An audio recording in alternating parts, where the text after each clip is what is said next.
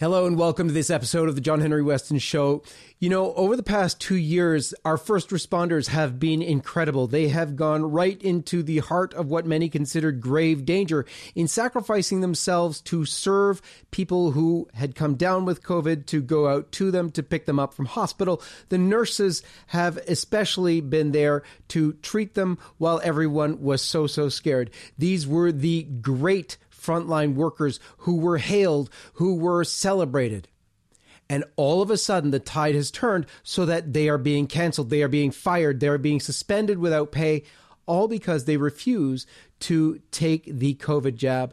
This jab, which is so harmful, which many have religious qualms with taking, and yet hospitals, even Catholic hospitals, are refusing religious exemptions, refusing health exemptions, refusing it all. It is unbelievable. We're going to talk with one of those heroes right now, so stay tuned. This is the John Henry Weston Show.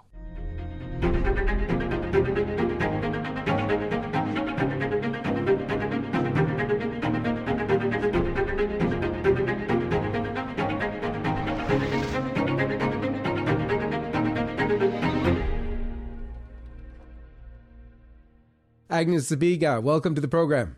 Welcome, John Henry. Let's begin as we always do with the sign of the cross. In the name of the Father, and of the Son, and of the Holy Ghost. Amen. Agnes, thank you for being with us. Thank you especially for what you're doing, for both having worked the pandemic, as it's called, and also standing up for freedom, standing up for your rights, especially your rights as a Catholic, as someone who objects to the COVID abortion-tainted COVID jab. Yes. Well, thank you. You've had support from your community. Nearly a couple of months ago now, there was already a demonstration. There is a small town in the area where your hospital is, Barry's Bay, Ontario, probably about 1,500 people in the town. 150 people showed up for the demonstration. It was absolutely unbelievable. Here's some photos from that we have. One of the organizers of it, a Gudrun Wagner, explained that, there were many of the nurses being suspended without pay, which is actually worse for them because then they're unable to get even EI. So if you can tell us a bit about your story, how this started for you and where you're at now. It came as a surprise to me because I didn't think there was anything that was going to be organized. And I came across Gudrun in a church parking lot, and she heard my story and she said, well, we have to do something. And we need to support all the nurses and all the healthcare workers. And she just went to work. She started to make signs. She started to organize this. And in no time, there was a date and the protest was being organized. So I did spread the news to my colleagues, and I was the only one who came. And it felt a bit strange, but I thought that, no, this is the right thing to do. And I'm not afraid to have my name out there, because I knew there were going to be interviews from the local newspapers. And obviously my hospital would know this, but I was not afraid. I knew what I was doing and I felt strong about this. So thank you, Gudrun. Like, you did great and you organized this. So this was a blessing. And it was a relief, because to see people supporting us, it meant a lot. It meant a lot that there are people in the community who are standing for our freedom of choice, and they were providing that support, that community support. It was a beautiful day. The sun was shining, and it was a relief to me. I felt good about doing this. And obviously my name was put in the paper. So the hospital ended up having that paper everywhere, and everybody read my a lot of comments that I provided. And it was interesting because my last day was 31st of October, which was Halloween. And that paper article actually was released that weekend. So people were coming to me and saying, well, I read the story in the paper and I support you. This is not a good thing what hospital is doing. So nurses were actually very supportive, and nobody gave me any negative comments in the hospital, which was good. So I left on good terms. And nurses who did take the vaccine, who obviously made their choice, were actually expressing their thoughts about this, that this was not a good thing, what hospital was doing, that nobody thought it would come to it. And I also spoke with some doctors, and they were surprised, and they were really shocked that hospital would make that move. If you don't mind backing up with us, where did this start from you? How, what exactly happened step by step? And, when you came to it, what did you do? If you could take us through, that would be awesome. We heard about the vaccines early in the year. So I think it must have been February, because being a small community, the vaccines were available to our patients. We have a lot of seniors here, but they were also provided to all the staff. So they made them available very quickly to us. So I knew from the beginning that I was not going to take this vaccine, and the vaccine was not mandatory. So I remember when we had a person from the hospital going around to meet with everybody and put them on a list for the vaccination clinic. And I said no. And I remember she was saying, yeah, that's okay. It's your choice. And that was great. But just backing up a little bit, when I moved to this area and I got this job in the summer last year, so 2020, I remember at that point, I just felt deep down that I may not be able to get this job if they mandate vaccination already in the contract, right? So I already had that thought that what's going to happen. And I remember there was a request for some other vaccinations for the employment purposes. So that was fine. And I did not have all of them. I don't take the flu shots. So they did not really comment about that. But I remember that was the first thought that came to my mind, that I may not be able to get this vaccine, right?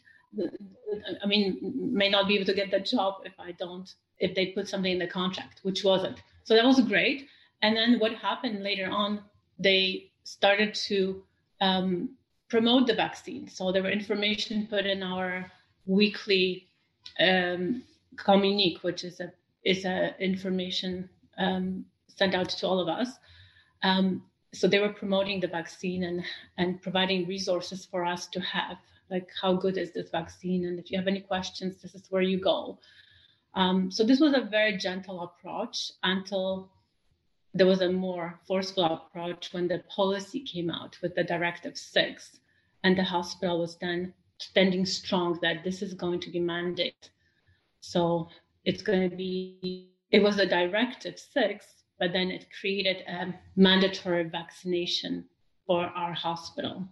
And then we started to be given dates, right? So then the first most important date was October 31st. So by October 31st, if we were not vaccinated with at least first shot, and then we would not be able to continue.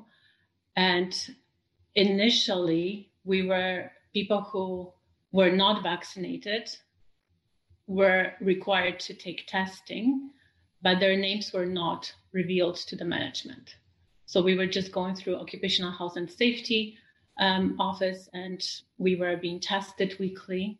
And every week we were being given more information, what's going to happen next. They gave you an opportunity to submit a religious exemption, did they not? Well, when the policy came out, the first requirement was that you needed to be fully vaccinated. Then the second possibility was medical exemption. And the third was exemption based on the Ontario Human Rights Code. Right. And it was very vague how it was written, so I wasn't quite sure. So when I finally revealed my situation and spoke with my manager, she was very, very good, and she provided me with some information. So at that point, I really didn't think this was going to be a problem. I thought, well, the hospital is doing the right thing. They have this policy. Most people are vaccinated, so they're not going to have a problem. And if people have medical exemptions, if they have need for that, and if they have need for religious exemption, that's going to be fine. So I wrote them a very short letter initially. I did not think much that it was going to be important for me to reveal all the all my thoughts and to receive this exemption. So it was a very short letter. I sent a letter and I got a reply from my manager that this went to COO of the hospital, as he's going to be acting as a human resource person. And I'm going to hear from him. So I was called in to a meeting, and in the meeting, they were giving me a rejection of this. They said that, no, I need to be vaccinated. This is not enough. And I was asking for exemption, well, religious exemption based on my Catholic religion, right? So At a Catholic hospital. At a Catholic hospital. Right. And they had arguments. They had obviously arguments against it. So, and the biggest argument was that Pope Francis was in a way promoting it, right? And saying that it's okay for us to take it. So this was the biggest argument. And the first letter I sent, I did submit a comment from our bishop, our local bishop. And it is really protection of conscience. It's our individual decision. And again, that was not respected. So to take it further, I put in an appeal, and that was a 4-page letter at that point instead of a half-a-page letter. And I explained things in details, and it was well written. I had some help with that letter. So I thought with that letter, it's going to be fine. I submitted a certificate from Bishop Schneider, and I thought, well, they wanted some evidence. So now I'm providing some evidence, so they should respect it. And again, that was denied very quickly. So there's a couple of items here that we need to unpack. One, who is the COO who's making these decisions? So that's Mr. Greg MacLeod. Is he the one who's bringing up, or who's bringing up the Pope Francis angle on all of this? That's him. It's a small hospital, so people are wearing several hats, right, in those positions. So he is the one making decisions, and obviously he's actions from the CEO. It's absolutely unbelievable that people think to arbitrate what is your Catholic faith.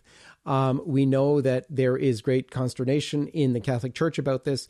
The Pope might be promoting it, but the Congregation for the Doctrine of Faith has come out with a document, yes, saying that it is morally illicit, they believe. That's being contended with by many, many, especially Bishop Schneider. But also in the same letter from the Vatican, which is the official letter from the Vatican, they say that it should not be mandated. So here is someone who is fighting with you over your Catholicism, denying your faith, and saying that this is what the Pope has said, when they have absolutely no clue that the Vatican itself has said that they are not to be mandated. Nonetheless, Greg MacLeod should be hearing from people because he has chosen to take it upon himself to arbitrate your faith. Also wanted to get into this letter from Bishop Schneider. Bishop Schneider, as probably most of you know, has been very vocal in terms of opposing this vaccine for its abortion-tainted nature. We know that the vaccine has employed the use of aborted fetal cell lines that basically took from aborted babies a cell line. We also know that has to be extracted from organs. The children who are aborted have to be over around 3 months of age at least in order to have organs already, 3 months gestation. And then those have to be extracted in a way that doesn't allow for miscarriage or anything like that. So it's a horrific thing that's gone on. It's deplorable from anyone's perspective. And then the argument comes whether it should be accepted or not. You appealed to Bishop Schneider because you're part of his Association of the Faithful, and therefore he writes in as your bishop. Your own bishop, as you explained, is also supportive of freedom of conscience on the issue, and yet here's a Catholic hospital denying you that. It's really unbelievable. Where are you right now in terms of your job with the hospital, in terms of your ability to collect unemployment insurance or anything like that? It's unpaid administrative leave, which has been extended till the end of the year, so 31st of December. I don't know where things are going to be past December 31st. I have been contacted by my union rep, so I know the grievances have been done through the union, through ONA, and they did a group grievance for all the 7 nurses who are in the same situation as I am. Actually, not 7, because some of them are RP and some are RNs. So I think there's like majority is RNs. So that would be ONA, Ontario Nurses Association. And they have also done a personal individual grievance for me because of that religious exemption being denied. So I know that's done. ONA was supporting me. In terms of unemployment, I haven't applied for. I don't know if I would even qualify, maybe, but I have been actually doing some private assignments. So I am working. I'm doing some volunteer work and I'm working, so I haven't looked into unemployment. Yeah, you're working privately, totally outside the hospital. It's interesting because so many of the people in your situation are faced with a similar thing. They're unable to apply for unemployment insurance because officially you're still employed. But employed and given a suspension without pay. So it is unbelievable. It's in some ways, in that way at least, it's worse than being fired. And yet this is going on everywhere. For months now, you've been denied pay. Thanks be to God, you have some private work that you can do. But this is a real trial for so many people in your same situation. What are your thoughts in terms of what you did? Would you do it again? If you knew the consequences, and what's your message to nurses and other healthcare professionals who are facing the same thing? Absolutely, I would do it again. There's no other way. One has to be true to themselves, right? So I knew from the very beginning that I was not going to take these vaccines. Well, not vaccines, those injections. And I've been watching it very closely, and I have made an informed decision when it comes to medical treatment, because it is a medical treatment, but obviously the priority, like the most of all, it was the religious exemption, the religious argument that was the strongest for me. We'll see what happens. I mean, I'm sad that in a hospital setting, in a medical setting, we are not providing people with this choice. We have been always preaching it, right? Like freedom of choice, patient's decision. We've been advocating for that. We've been respecting autonomy. And here we are completely denying this to healthcare workers who are healthy. Like we are healthy people, we've been working through this pandemic, right? And I don't even know any coworkers here or in the previous town I worked in that have been actually sick with COVID and have any complications with COVID. So we've been definitely strong. We've been holding strong and able to keep going, right? So no, I would definitely do it again, John Henry. And I think people need to, I feel for those who have been pressured and who've been actually going to get these jobs and crying while getting them because they felt they had no choice, right? They wanted to keep their job and they had no choice, so they had to take something that was against their will.